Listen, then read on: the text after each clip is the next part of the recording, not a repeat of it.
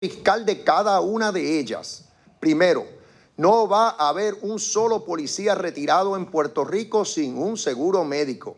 Le vamos a entregar la tarjeta del plan vital a los que no tengan seguro médico y lo vamos a hacer en los próximos días. Ya estaremos anunciando la actividad o el proceso para que eso ocurra, número uno.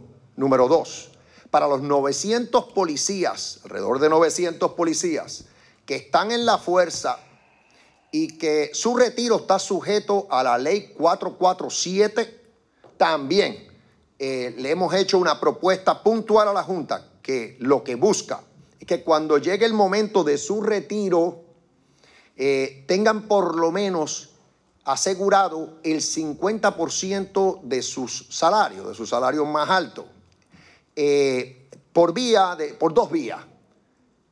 El retiro que van a obtener bajo la ley 447 y una anualidad que vamos a estar adquiriendo a su nombre para que entonces complemente la cantidad que le va a dar el gobierno bajo la ley 447.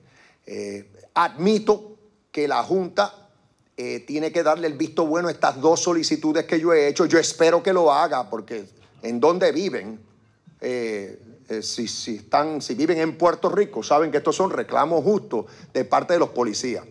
Y seguiremos, porque el próximo paso va a ser atender, de alguna manera mejorar el retiro de los policías que están en la fuerza y su retiro depende de la ley 1.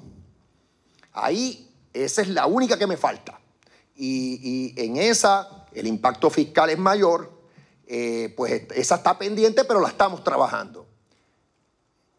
Por último, veremos también qué decide la juez Taylor Swain en cuanto a la ley 81.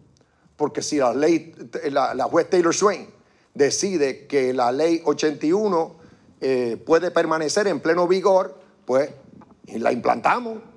Y eso entonces atendería todos los reclamos que tiene la policía, salvo el del plan médico, que ya yo me ocupé de él.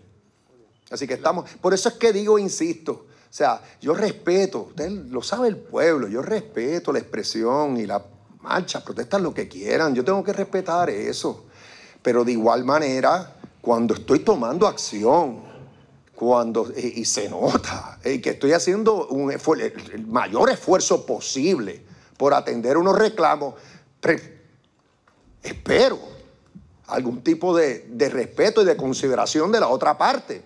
Y también tengo que decir, sí, como gobernador y comandante en jefe de la Policía de Puerto Rico, que el deber de la policía es un deber sagrado y que ese deber no se abandona por causa alguna.